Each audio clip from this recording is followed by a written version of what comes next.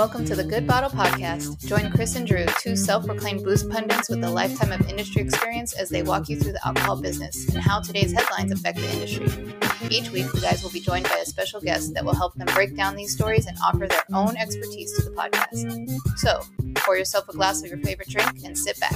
This is the Good Bottle Podcast. Welcome to the Good Bottle Podcast. I am your host, Chris Sinclair. For those about to rock, we salute you. Drew, what's up, buddy? How are you doing, man?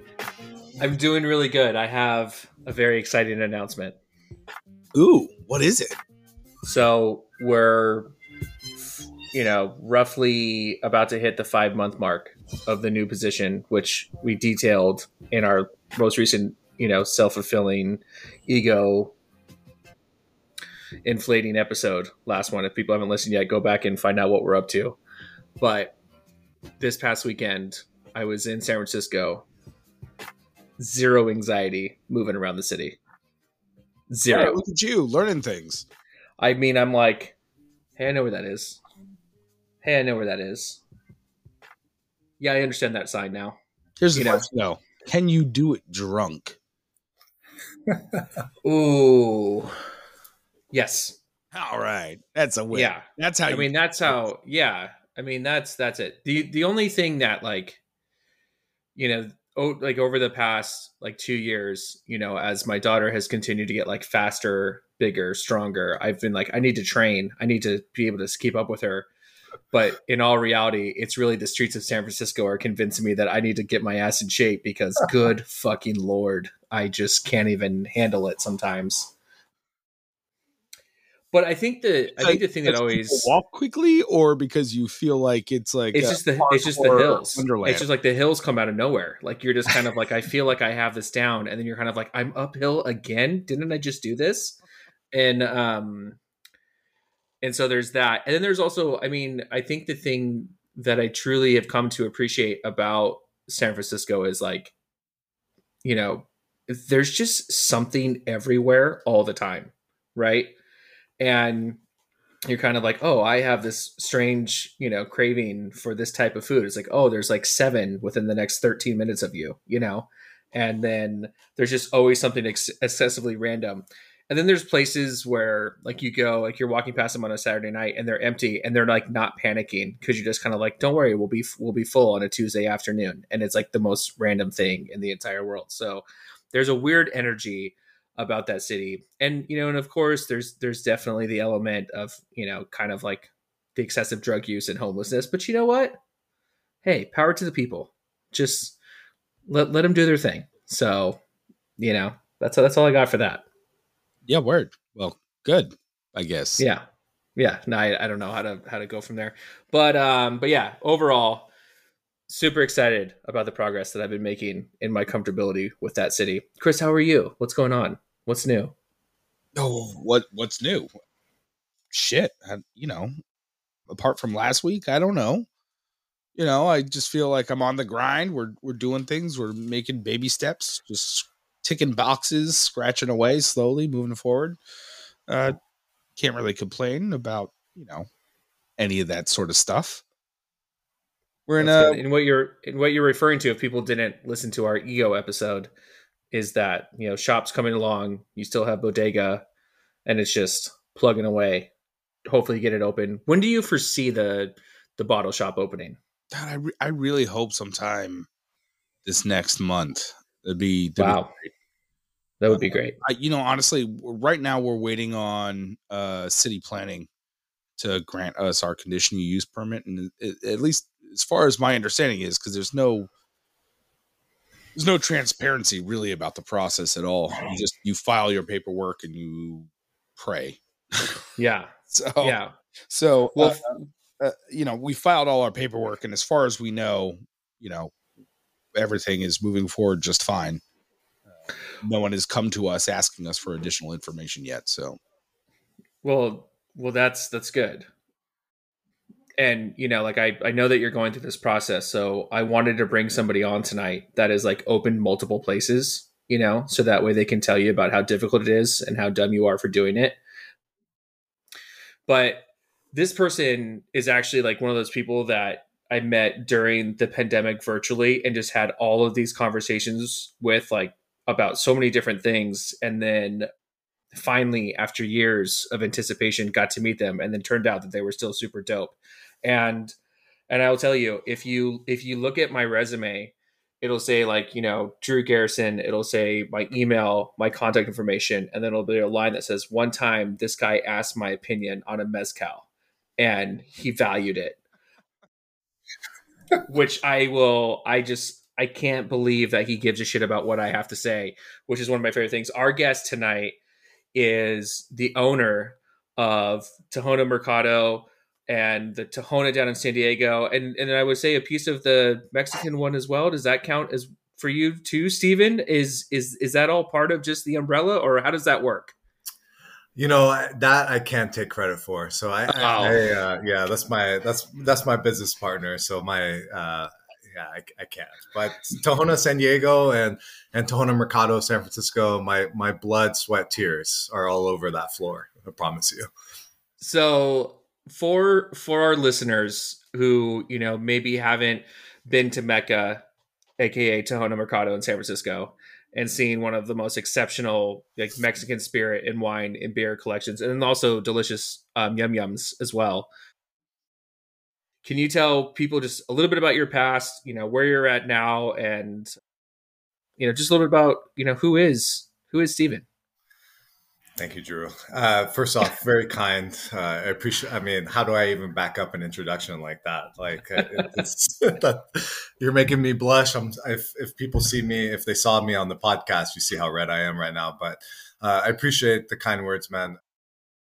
Yeah, it all started with passion for mezcal. That's where it came from, and so for me in San Francisco, when I started that journey, I was working at a Hawaiian fusion restaurant called Roy's in San Francisco, and making good money, $300-400 a night there, private parties, Deloitte law group there, spending a lot of money, but I always felt that there was something deeper for me as I went through that path through hospitality, which was I knew I wanted to open up a restaurant. I knew when I told my parents that I didn't want to go medical route, that I didn't want to be a doctor or a lawyer, that I really had to come true to telling my parents that I wanted to make this dream happen. And so one day somebody comes in with Vago Elote, pours it for me, asks me if I want to try it. And it was over 50% from one of my favorite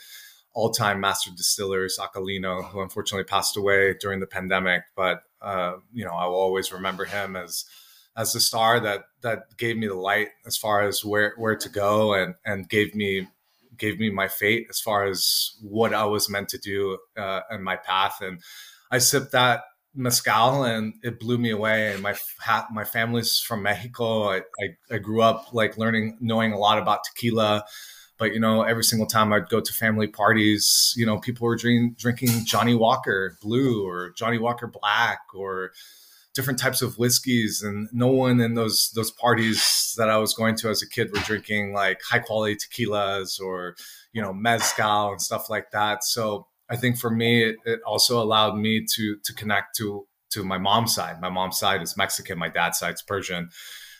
And in California, I always had this perspective of what Mexican food was, but mezcal really took me deep into that journey and got me to see parts of Mexico that I hadn't seen before. And so from that journey of tasting that mezcal in that moment, it just set off all this creativity in my mind that I thought that I never was. I've always been very analytical, I did bad in English. Like I was always very good in math, and I never did well in art. I got a C+ in art in high school. Like who gets a C+ in art in high school? Like you didn't bring in enough empty milk cartons is what it sounds like. That's what that is. Just good Lord. I struggled, man. I really did. And so, this journey with mezcal, it allowed me to connect with the side of my analytical, which was like the plants, the agave plant, like that for me, a plant that's been around for millions of years, that survives in some of the harshest conditions known to man. and you see this beautiful agave just thriving when no other plants can, right? And then you taste this beautiful spirit from this agave plant, and it just connected everything for me. It connected the biophysiology major medical degree that my parents were pushing me to go to, and then it kind of connected me to my culture and the hospitality, and how can I put that all together to create an experience that's unique. And I think that's kind of where I went from there. And so I started working at Cala, which was a high-end seafood Mexican restaurant opened up by Gabriela Camara, who is known for being the queen of seafood, and especially in Mexico City, but potentially all across Mexico. And with the sole intention of learning more about mezcal, I walked from my house, which was next to Tohono Mercado. Then it wasn't Tohono Mercado, and put a resume in my backpack, walked down there and knocked on the front door, and the general manager opened the door and said, "Can I help you?" And I said, "I'd like to get a job here." And she said, "Well, we can have you for a stage." And, stages, they're not legal anymore. And for our listeners, so stage is like, you can come work here for free. Exactly. Is what it is. You can come work here for free. Yeah, exactly. And so they're like, "Yeah, you can come work here for free." And so I did a Friday night there, and made a couple cocktails, one mezcal, one tequila, for some regulars of the bar manager that I would eventually work for, Marcilio.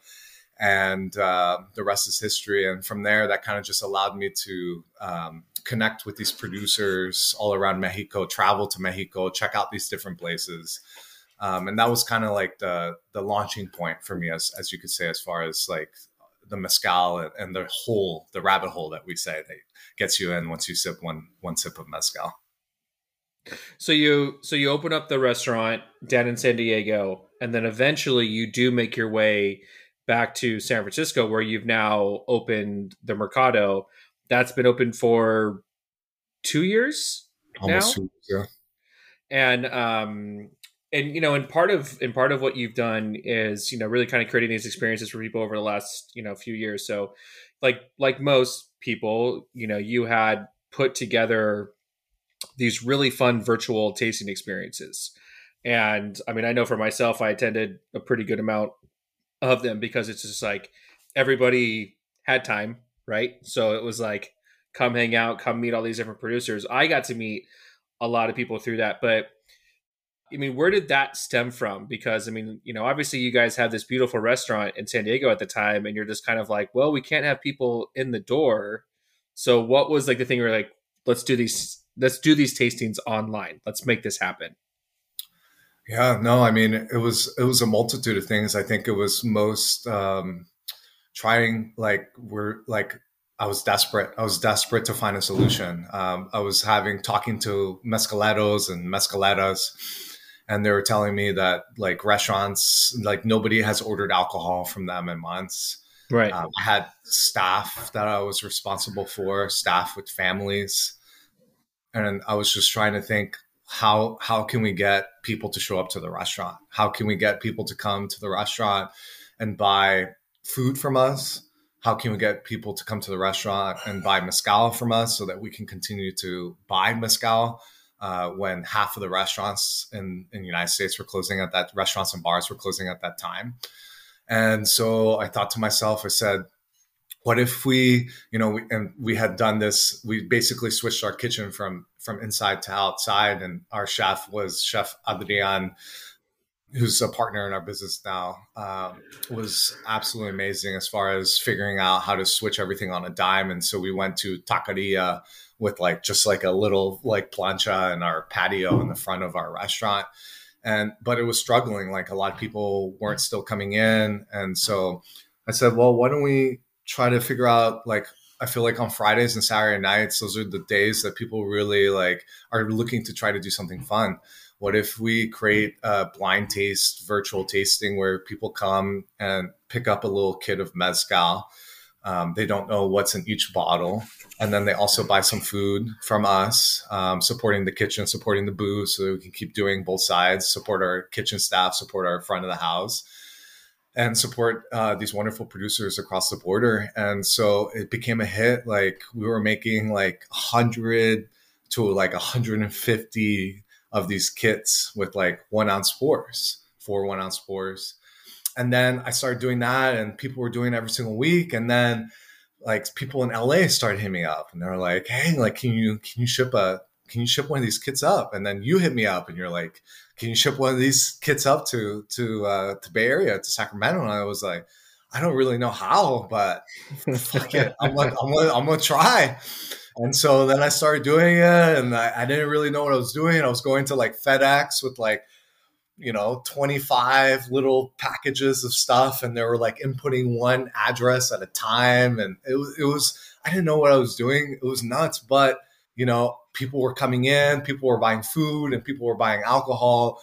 And so it kind of just got the wheels turning a little bit. And then I walked into Old Town Liquor, and which is just down the street. And for you guys as followers, Old Town Liquor is like an OG as far as liquor stores in the United States for agave spirits. And I walked in there, and this guy's got like boxes stacked to the ceiling. And, I'm talking, I'm like, "How's business going?" He's like, "I'm killing it, man. I'm killing it. This is busier than the holidays. Like, I don't even know what to do with myself. And like, my back's hurting from like pulling the chairs and the tables in and out of every single day." And I was just like, man, like, and then like, some dots connected, and I was like, wait, like, why can't we do this? Why can't we create something where it's like a lot more dialed in to specific to the producers that we want to support, that we were supporting already at our restaurant? And why don't we create a retail store that is a lot more kind of just like centralized as far as the producers that we wanted to support? And so then I told my wife, I told my business partners, and they were all for it. And so then that led to us deciding where this would be the best place for this concept, because it's a concept that hadn't been done before. Like high end, like no celebrity brand, no additive tequila with specialty Mexican products, either made in the Bay Area or made in Mexico. And then a deli aspect as well, food, tortas, tacos, quesadillas, and how we put this as all together. And we said, where would the best place be for this? And me and my wife, we missed the Bay. Like, we love San Diego. We love the beach there. We miss our beach days going there, but we really missed the Bay. We missed our people. We missed, everything about it. Like you talked about your time in San Francisco recently, the food, everything. Like, it's just, there's so much variety, and so many people that are just like supportive of these types of concepts. So me and my wife told our business partners, "Hey, you guys hold it down here. We're going to pack our bags up." And so we moved directly from our project in San Diego, or our restaurant, to Bay Area for Tohono Mercado. And, and I know this is always going to be like a fight, but, 2 years in, are you kind of be like, I wish I was on the beach, or was this the right decision? Honestly, man, it's a very honest question. And, me and my wife, we talk about it. We we had a good life in San Diego, man. Like, we had support from our business partners. We had a great staff. We had our not after, not in the first or second year, but in the third year, we started getting our 2 days off in a row. Right. So, things were good. Like, right before the pandemic hit, we were finally profitable. We're doing like about 150K in sales, and we were like, all was good. We're here. And then the pandemic hit, and we reconcept 4 times, and it was tough. And, this project here in San Francisco, man, we're the dishwasher, we're the chef, we're the mescalier, if you could say, Yeah. we're the beer recommendation, we're the wine. We have like a very curated list of, and one of the few people in the United States to focus on Mexican wine. So we're wearing so many more. I mean, you wear different hats in restaurants, of course, but you don't work all positions at the same time as well. And so I think that has been the tough part, is the support of the team. It's just become a family project up in San Francisco. Me, my wife, and my colleague Sergio now. And that's it. Yeah. Yeah. When I met Sergio finally for the first time just this past weekend, and totally awesome and really great. And I do hope that people that are listening to this, if you can't make it down to San Francisco, like you can go to your guys' website, you can order stuff there. And I think it's important to point out where it's like agave has become really popular and it's growing and stuff like that. But like you even take that to a different level and you're bottling things that are so weird and so bizarre, but also really good. Like, for example, you actually bottled like distillate from a quiote, which is the stalk that springs from an agave as part of its like, reproduction process. And and I'm always really candid with the things that you trust me to give opinions on and stuff like that. In fact, we had a good conversation the other day about one that you're thinking about right now. But when it comes to these weirder concepts and these fun things, that like, what's kind of the driving force behind that? Where you're kind of like, okay, there's all these really amazing mezcals I can do, but I'm actually going to do quiote because why? Yeah, I think it's really two things. One, most importantly, is the experience that anybody has when they go to Mexico and they find like super legit mezcal. When you go to Oaxaca and you taste, you go to Mezcaloteca, for example, or you go to El Distilado or Casa Oaxaca or Orejin, and you go to these places and you taste the mezcal there, you're blown away. Like most of the time, the stuff that you're tasting there, it's not available in the States. And that master distiller doesn't produce enough to have a label that's in the States. So I think the first motivation for me is to find something that's really special for people that are coming to the store to help recreate that experience that people have when they're in Mexico as far as finding these beautiful distillates.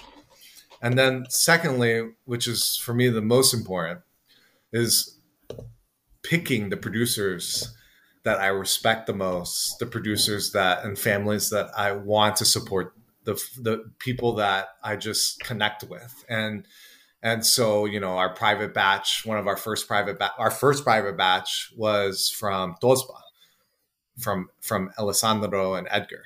And these guys, for your followers, they produce beautiful, beautiful mezcal in the jungles of Oaxaca off the grid.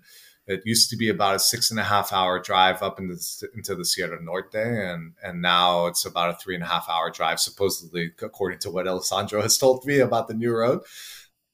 But this place is beautiful. It's magical. He's growing agaves on jungle slopes there off the grid, and for me to come to him and say, "Hey, Edgar, and Alessandro, my wedding is this year, and I would love for you guys to produce a pechuga for our wedding. I would love for it to be a lamb pechuga to celebrate the Persian side, the Middle Eastern side, and then combine it with the beautiful agave that represents Mexico and the traditions that you have carried on."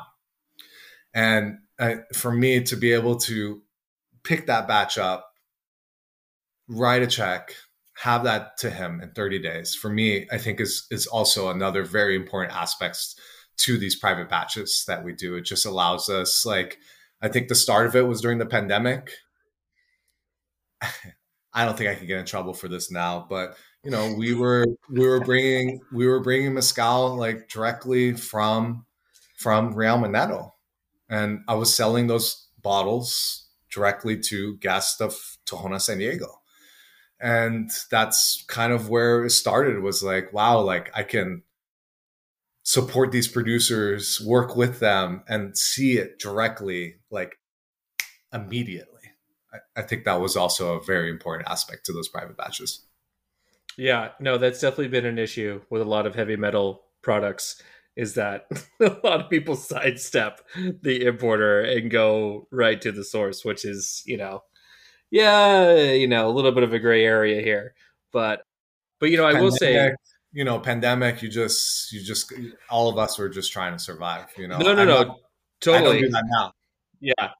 No, totally. And I think that, and I got to be one of the beneficiaries of that because, during the pandemic, one of the tastings that you did was the Origin Reyes. And during that tasting, we had their first pachuga that they had done. That was done in in celebration of Bildo's daughter being born. And so Bildo's daughter and my daughter are around the same age, and were born actually around the same time, like very close to each other. And so I, started getting really excited about it because, first of all, it till this day is my favorite pachuga of all time. It's not close. And then so I was like, oh my God, I would love to get my hands on this. And that was like when kind of like all three of you guys, like you, Bildo, and Aziz, also kind of like, well, it's not really here. It's not really a thing. And then no joke, you hit me up. You're like, do you really want this? I was like, I fucking do. And I had that bottle within like a week. So, I'm forever in your debt for that one, because it's still one that I sip very, very slowly. I'll say that. And so but it was cool because, again, it was a way to, support those guys as they were, really trying to get that brand off the ground. And then, of course, Aziz has gone on to do some, to do Dish Bay as well, and all that fun stuff, but which I think is really good. So, so highlighting these producers, highlighting these things, like, how do you feel that it's resonating for somebody who walks into the store for the first time? And they're like, what is this place? What's that conversation like in today's world for someone that has a high-end, agave shop? Yeah, I mean, I think there's definitely still a lot of education that needs to happen. You're talking about some specific types of bourbons and ryes and all these collector edition items with, grain spirit that didn't take that long to grow. We're talking 1 year compared to, or months compared to 10, 20 years, right? And so how do I try to convince somebody that has been buying that expensive type of product and apply that to something that's coming from Mexico, right? I think that has been the toughest part for me, because I feel like there is this perspective that things from Mexico should be cheap, right? And Yep. we can go into a multitude of different angles of this. We can talk about mezcal. We can talk about the price of a taco. We can talk about the price of a corn tortilla, right? There's many different layers to this, and so I think for me, the biggest thing for somebody that's coming into a beautiful store like ours is that I want to make them feel comfortable.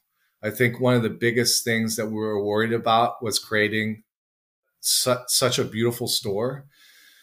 And I mean this in the most humble way. It's just like trying to create something that is true to our concept, true to our values as a brand, and as far as also our memories of Mexico and transporting people, that we were really worried that would also be an issue. So for me, I think it's making somebody feel very comfortable coming in, and then immediately trying to figure out where they are on the spectrum of agave spirits.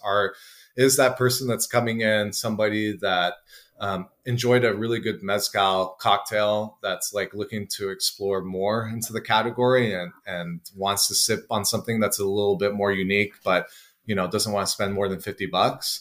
Or am I dealing with a consumer that, is somebody that would not think about putting that mezcal into a cocktail?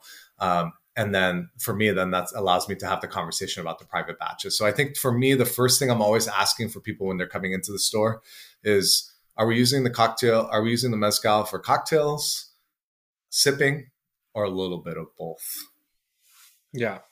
Yeah. And then just kind of gauging it from there, and then being like, okay, now I put this hat on, put that on. And then, so my last question for you is, like you said, like, it's definitely a family endeavor and stuff like that. How soon are you going to have your son behind the register working for you? Because I know, like, you guys came up, you have this beautiful baby boy. I mean, like, how much time does he have before you're like, all right, buddy, we got to get you behind the counter. We need some help. Like, where are we at with that? As soon as he can learn all the agaves, he learns all the agaves, he's ready. Because Okay. if you know more than Tobala, Tepastate, and Asparin, you already got 80% of the consumers covered. That's like, yeah, just like if you get past like the brand starter kit, you're good to go. So a lot of kids, they get to learn about different types of dinosaurs and things like that. No, Mike is going to learn about different types of agaves. It's going to be the first thing he's going to learn about this year.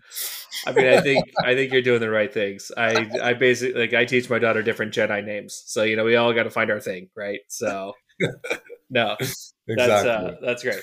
Okay, well, so again, we definitely want to drive people to to go check out Tahona, and whether it's in San Diego or more specifically go to San Francisco, so you can check out all these really, really dope private batches. Every time I go in there, I try to get something because there's so many fun things. Like, actually, the most recent trip, Stephen recommended this really, really amazing Destilado de Agave. So technically, not even mezcal from. So is it? It's Ixcateco. Ixcateco, yeah, exactly. Ixcateco, yeah. And Papalome, which I feel like I now have like 3 of those from you. So I feel like I'm getting a sense of like what your favorite agave is, just based off the fact that every time I ask you for recommendation, you tend to drift towards that agave. So is there some truth to that? Is that one of the ones that you're kind of like, give me that cheesy funk, or what? I mean, I definitely love that cheesy funk, but I think for me, like, I love the great balance between like bright flavors, and like the more like classic, like smoky mineral flavors. So I think you are onto something. But one thing I do want to say for your followers, if you need an excuse to get like your family into a liquor store, there's a lot of stuff at Tahona besides the liquor that the family can get into, husband or wife, and kids. Yeah. We're talking about beautiful heirloom masa. We're talking about hand-pressed flour tortillas.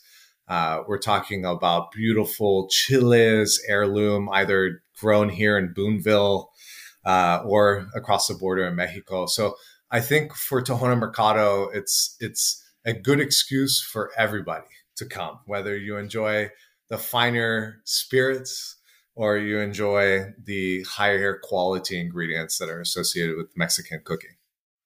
I love that. Well, now I think it's time for our opinions on facts we've heard from reputable sources.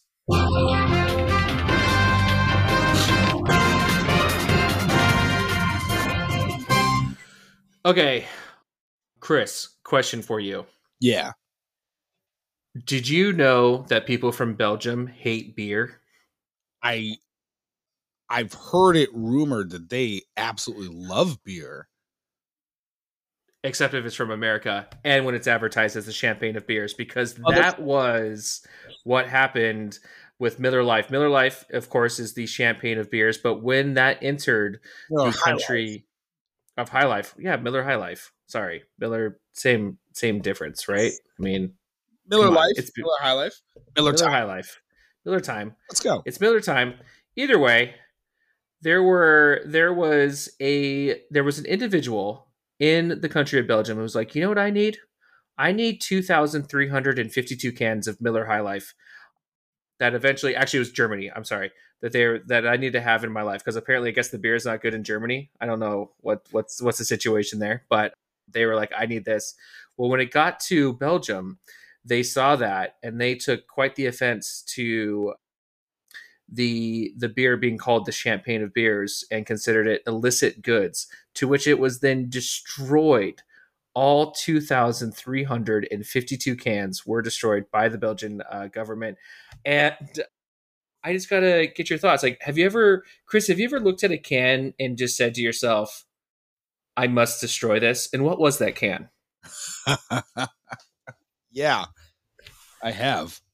What was it? That What well, was it? there've been multiple cans that I've wanted to destroy, and some of them I wanted to destroy internally, and others I wanted to, just empty. I think probably all malt liquors in cans. I don't want to see. I have some bad experiences with them that I mean, I don't know what you're talking about. Steel Reserve is Yeah, I was about to say. quality stuff. I can't do it. Here's what I don't believe that all the beer was destroyed. I definitely think some of the beer went home with some of the authorities. There was some pretty like damning photos though. Like there's a stack here where they're unpacked. They look like some of them look like they were cracked open. Like, did someone have to sit there and like crack open all 2,000 plus cans? You know what? Okay, so looking at it, looking at the pull, picture, or did they pull a Kid Rock and just blow them all up with their machine guns? No, so they put them in a big like garbage compactor, but you can see that each one has been opened because it's not like there's no pressure breaks in the cans anywhere. So then I guess my follow-up to you then would be like, if you're the guy responsible, I would assume pretty low on the totem pole in the Belgian, beer destroying government, or high up. but it's like if you're doing that job where you have to empty them, are you taking one home? Are you kind of being like, I have to know what this tastes like? Or is that worth it I think at least the case went home. At least the case went home with someone. There's no way.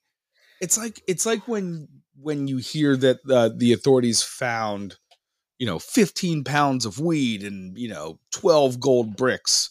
Like, wow, it's probably like 14 gold bricks and like 15 pounds of weed. Right. Okay, so Stephen, as someone who has illegally moved alcohol across the border, allegedly, the statute of limitations has been reached.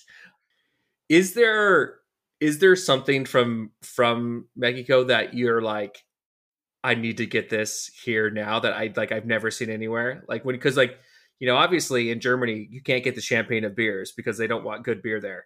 So like, is there anything that stands out to you that that you go back to your own Coyote days and figure out like what you could bring over? For me, it's got to be Huitlacoche. I want to bring over some Huitlacoche. And I think for me, this has been a tough part because Huitlacoche, sorry guys, Huitlacoche is basically a corn fungus. This is the delicacy of Mexican cuisine. One of many different delicacies that we have. How do you spell that? Just because we have a new title for this episode. So. Oh man, I'm so bad at spelling, but I think it's Huitlacoche.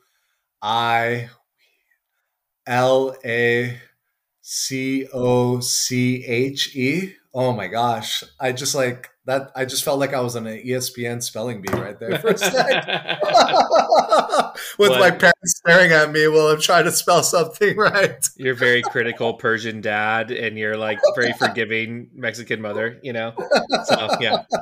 Okay. I'm sorry to interrupt. Okay, so it's a corn fungi. Go from there.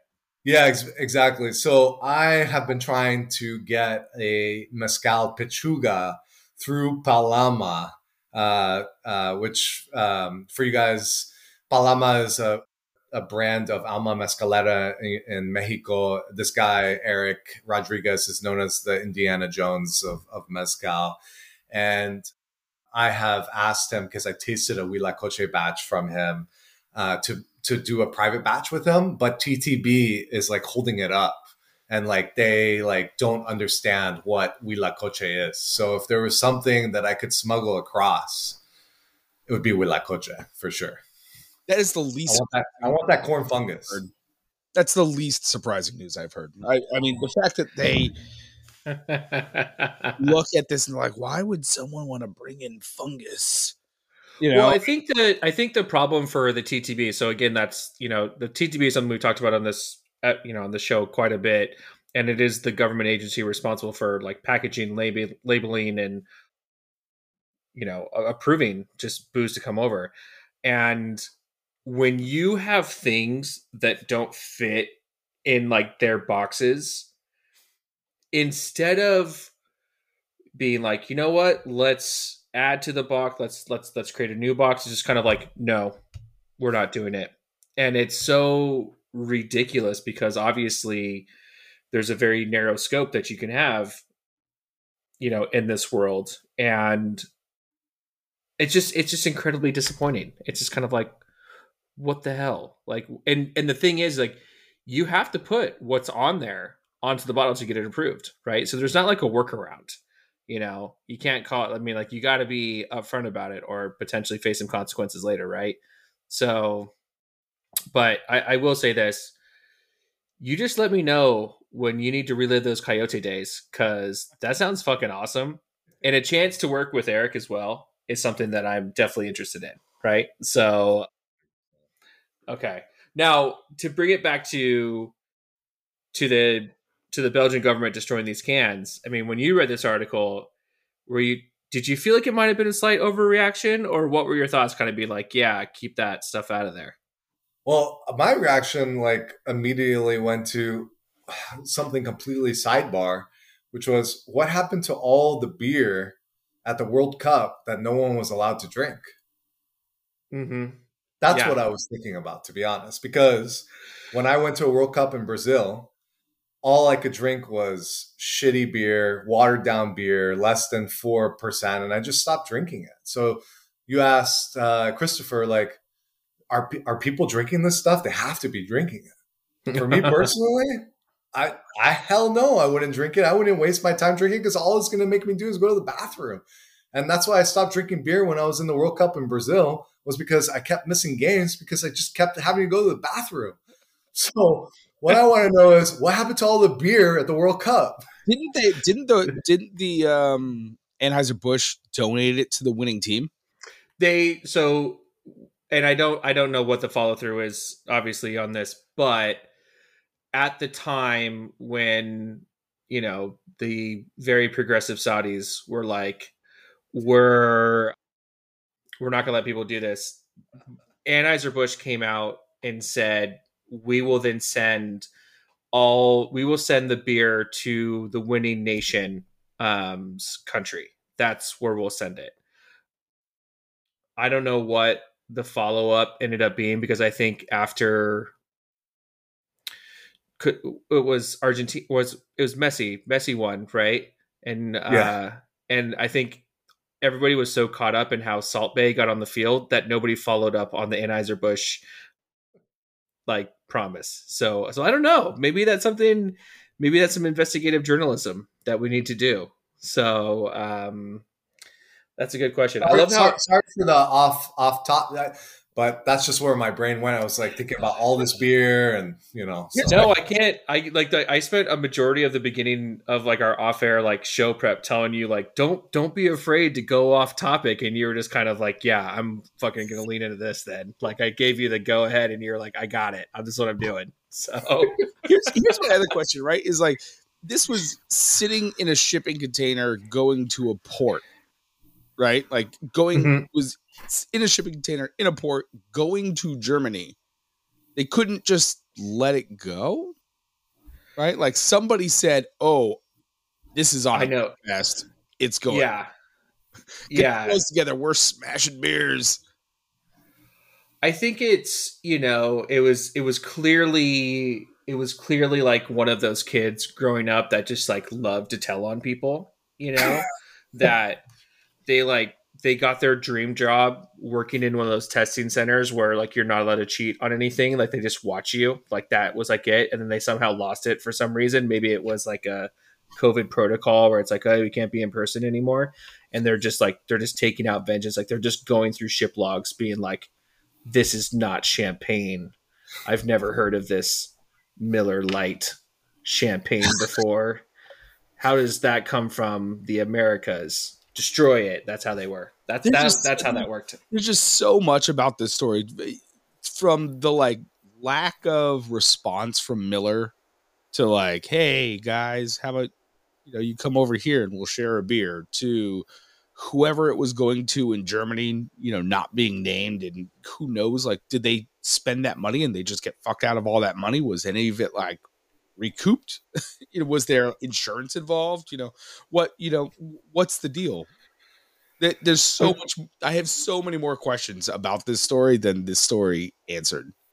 Yeah, well, I mean, again, I think if we can take any inspiration from our new favorite podcast, Vinfamous, is that there are answers out there, and you just got to do a little bit of digging. So, Steven, you got to check out this other podcast. I mean, we understand that this one's great, but there's this Vinfamous one that they do like these deep dives into like controversial things that have happened in the wine world.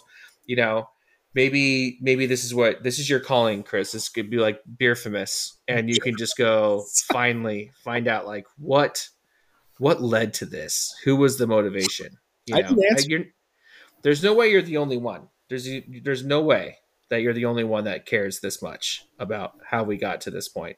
I mean, again, I just think it was someone who really likes to tell on people, and this was the coup de grace for them. This was it. I'm there with you. Yeah.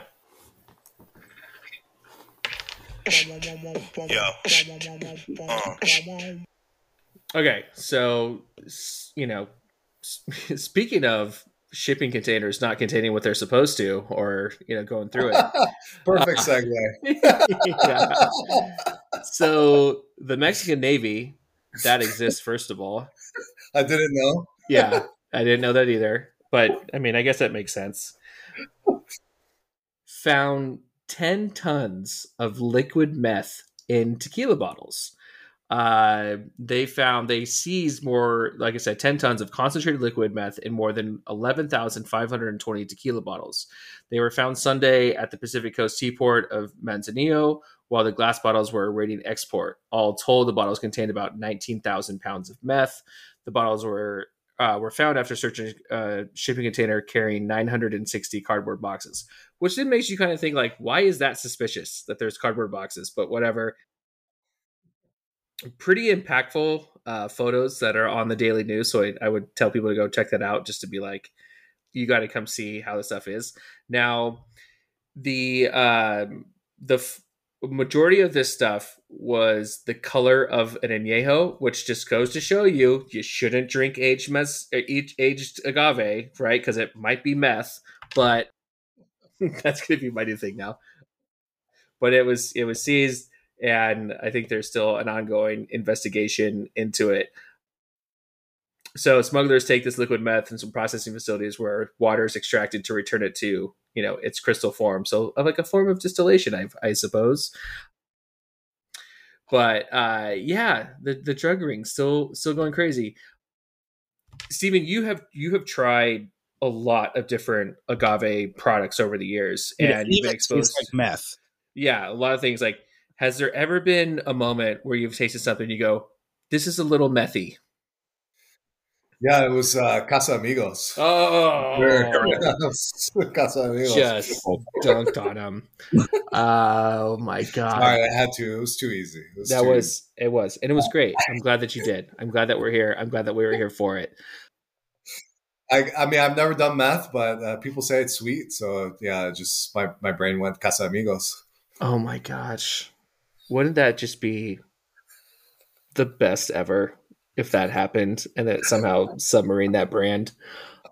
Oh my God. Let's start the conspiracy right now here. Yeah. The Good Bottle. The Good Bottle podcast. We're putting it out there. The añejo bottles they were using. I mean, listen, that's not a natural color that looks like in those bottles. So exactly. It's clearly meth. It's clearly meth. Chris, what were your thoughts when you learned of this major seizure of meth tequila?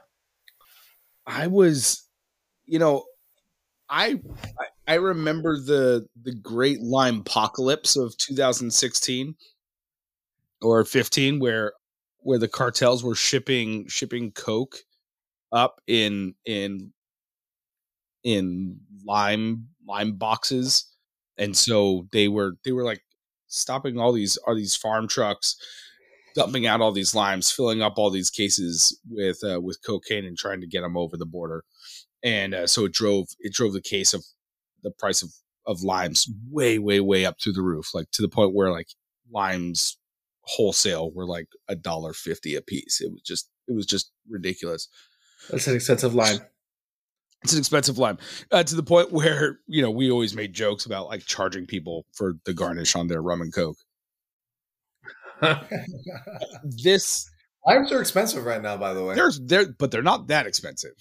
They're like $100 a case right now, dude. Yeah. It's expensive, dude. This entirely not surprising, except for the fact that I didn't know that liquid meth was a thing, because I'm not clued into the meth world. I think that's not a bad thing to not be clued into. I mean, if you're like, you know what I'm really ignorant on? Hardcore drugs. Something about him just eludes me. Was the liquid consistently colored? Like, did they use caramel coloring to like even out each of the bottles, or was it? Oh man. Well, I mean, Casamigos is pretty consistent, so you know. I'm just gonna ride that to the very end. So yes, it was. I mean, it's definitely gonna make getting my Huitlacoche Pechuga harder to the U.S. market. I'll tell you that for sure. Right, like that TTB agent's looking at it, kind of being like corn fungus. Yeah, right. Yeah, this guy's putting meth in there. You know, and honestly, that took away one of my last. You know, you always have like, just in case the business concept doesn't make it, what can you resort to? You know, when I saw this news report come out, I was like, damn, I could have made a lot of money selling in Tenderloin this type of mezcal. Oh my gosh. Well, so hopefully my business doesn't get to that point, but you never know. If, you know, the market for Casamigos and Clase Azul, it might overtake Tono Mercado's real true tequila mezcal offerings. We might have to go to that. Yeah, it's like I go in there the next time I ask for a recommendation, and he's like, oh, you don't want that one. There's like the double wink with it, you know, like you don't want that one, you know. It's like, oh no, he's crossed over. He's on the dark side now. I'm looking at this picture, and the thing that's standing out to me more than anything else in the photo that came with this article is that these bottles are packaged so much better than any booze bottle I've ever seen packaged. It's like wrapped in styrofoam, looks like it's got egg crates around it. This is no wonder they found out that it wasn't booze. So okay, so with that being said, then you think this was a little win for the Mexican Navy? Oh, without a doubt. I mean, this is necessary. I mean, especially, not that we generally talk politics on this show, but with the increased harsh rhetoric of between our two nations here, definitely a huge win for the Mexican government and for the Mexican military for producing this and stopping it as you know, a little bit of like, see, we can handle this on our own. Don't send the troops to, American troops into Mexico type of thing. So did you guys click on the actual photo of the bottles that was linked in the article? I just clicked it. Yeah. Okay. So it shows there was considerable effort put into this, right? In terms of making the bottles look legitimate and everything like that. And I just want to know, if you're in the business of moving liquid meth across the border, whose job is it to design the bottles to make them look legit? Rudy, that's what I'm going. Okay. Rudy. But it's if you're the cartel in this situation, do you have a guy within the organization who's really good at graphic design, or does that get outsourced? Right? You hit up a team and you're like, I need you to design a tequila label for me. How does that work? El Bandito, anything. There's tequila bottles in the shape of guns. There's endless content available in the U.S. market as far as how extravagant, how tacky, how. But you can tell, like, this isn't. I mean, so again, we encourage our listeners to go and look up these articles.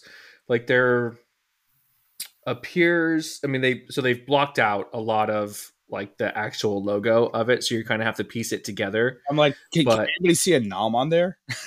no, that's what I was looking for. That's what I was like, do you pick a nom as well? Like, how far does this go? Where they're kind of like, oh, they don't have a nom on here. This clearly isn't real. But it kind of looks like maybe there's like a goat on it. Like I feel like I'm seeing some ears and maybe a horn. I don't know, but either way, I'm curious to know like who does the graphic designing for the cartel. Like that, I guess maybe that's what I'm getting at. Is I just want to know, is it internal or do they outsource that? That's what I want to know. Maybe I don't want to know. Maybe I'm asking too many questions. I'm on too many radars now, right? So Is that like the safest world of crime? Is like being a graphic designer for the cartel? It's like it's better than being the accountant, better than being the lawyer, even though those are like pseudo safe jobs.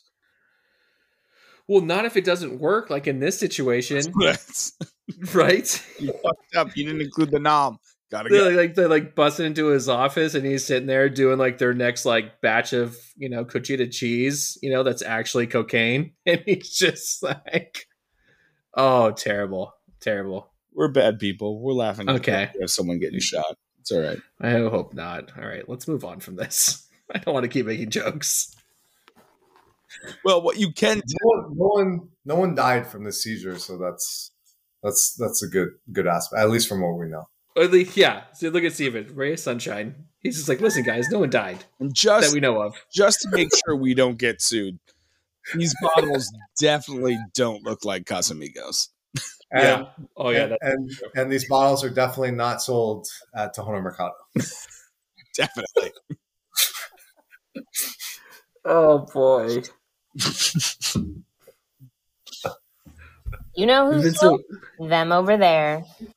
I was like, I've been so good lately, just like not talking shit about things, but Steven brings it out of me. Okay, so let's move on past that. Let's move on to things that we think are dope. So this is our dope as follows. This is my favorite part of the show, and this is where we tell you who you guys should be checking out. Could be books, movies, TV shows, all the above. These are just dope people, dope things that we want other people to be exposed to. So, Steven, kick it off. Who is your dope follow? Who do people need to check out? Recently I have been following on Instagram Lucas Assis. Nope, can't follow him. He's the worst. Don't do it. No, okay, yeah, no, that's great. No, he's awesome. Lucas, that was true. Ignore him. Yeah, I don't know. He's been focused on tequila for the longest time, but he's been getting into mezcal recently. But what really got me focused on his handle was that he finally gave a shout out to a mezcal brand, which was the Ultramundo, that I sold my good buddy Drew a bottle of that he absolutely loves. Mm-hmm. Great packaging too. Fucking great packaging. It's absolutely beautiful packaging, and come on, they have a charity for desert sea turtles. Like, come on, yeah. Like, did you even know there were desert sea turtles? Like, it's beautiful. So stone fruit, bell peppery on the nose. Sorry, this is my plug for Ultramundo. I'm just gonna go for it. Bell peppery on the nose, stone fruit all day, peach nectarine. You got to go for it. But on a side note, yeah, just recently, Lucas, I'm appreciative of somebody that has been talking about non-additive tequila for a while, but now that he's starting to give his platform to higher quality or higher price mezcal bottles, I'm very appreciative of that. Yeah, Lucas is awesome, and a fellow Formula One fan who I pepper with lots of questions about Formula One when I don't understand it. So he's amazing. And also that Ultramundo is really, really exceptional juice. Like I was, again, packaging aside, it is beautiful, beautiful stuff. I cannot recommend it highly enough either. Chris, who's your dope follow? Tequila 818. God damn it. Wait, are you serious? No, definitely not. I was about to reach through the screen, dude. Come on, man. We're trying to be positive right now. What are you doing? I'm going for ad Get off. dollars, man. I'm going for ad dollars. Let's go. Bring them on. I don't think that's how it works. I don't think that's how it works at all. Okay, seriously, who's your dope follow? Mine is an organization called Books Unbanned. It was started by Brooklyn Public Library, and their focus is on getting books off of banned lists, as well as getting them to people within those areas where books have been banned. So if you live in an area that is facing great pressure to have books removed from libraries, you can send an email to Books Unbanned, and they will give you a digital library card, and you can get your hands on those books and you can read them. That's awesome. I love that. Doesn't it always like blow your mind when you actually look up a banned like book list and kind of be like, that's banned? Like that's just it's the dumbest thing. So many things are just dumb about it. Yeah. Okay, so obviously all of our listeners know like how much I geek out on stuff, and when it comes to like sci-fi, fantasy, and all these things. So my dope follow is actually this guy, and it's an Instagram account, and it's Don Marshall 72. Okay, and so it's DonMarshall 72. And what he does is he breaks down different elements of Lord of the Rings and gives them more context and explains them out to things. And the explanation that I got hooked on him was, why are orcs so easy to kill? And there's actually like a lot of thought process that goes into this, where orcs have no armor on their backside whatsoever, right? Because the thought process being that Sauron doesn't want cowards, so if you're going to fight, you're going to be moving forward. There's no reason for your back to be towards your enemy at any point. So there is no armor there, which then, of course, makes them much easier to kill. Which I just am sitting here like, oh my God. And then it's just been one thing after another of giving more explanation and depth to just Lord of the Ring things. So if you just want just the ultimate like guy pushes his glasses up and says actually, and then explains Lord of the Rings to you, this is the account for you, because I absolutely love it. And it's so excessively geeky and nerdy. It's just great. So that's of course you would find this account. It's, it's one of those things that it's just kind of like, you know what, guys, the algorithm works. Okay. The algorithm fucking works. I got you figured out, dude. They really do. They really fucking do. It's embarrassing. But you're a great content builder for them, so they're gonna make sure you're taken care of, man. I think so. They're just kind of like, this guy's putting out a lot of stuff that gets like an okay amount of likes. Let's serve him what he wants, Exactly. And it was clearly Don Marshall 72. So thanks, Don. Thank you for putting out the stuff that you do, because it is the chef's kiss of Lord of the Rings fandom. I love it. But hey, those are some pretty dope follows.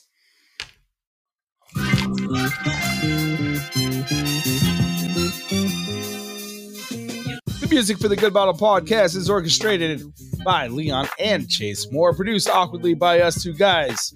If you've enjoyed this episode, we ask that you subscribe. Please leave us a 5-star review and share it with your friends. Simple things like that make a huge difference for a teeny tiny little podcast like ours.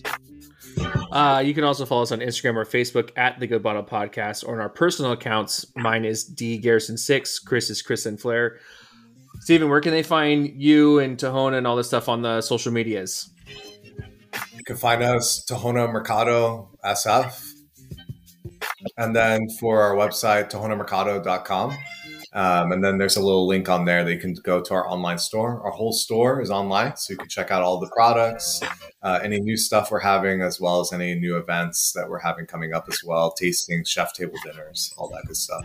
He knows how to ship now. He figured it out after all these years.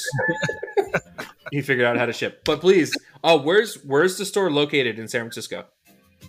We are located in Nob Hill at the top of one of the highest marks there, a block away from Grace Cathedral. You can also stay at the Marriott Union Square. It's about a 4-block walk uphill. It's not my favorite hotel because it gives me a built-in excuse to go to the Mercado. So stay there when you go to San Francisco. As always, we would like to thank you for tuning in and listening to our buffoonery. If there is anyone you think we should talk to, reach out. Make sure Drew gets nice and litty for gets his courage up to ask. I'm going to drink all of the mezcal that Steven recommends to me, and I'm going to reach out to that person and then ask them to be on our podcast because I do it for the children. Just like Wu-Tang. Just like Wu-Tang. Cheers, y'all. Cheers, guys.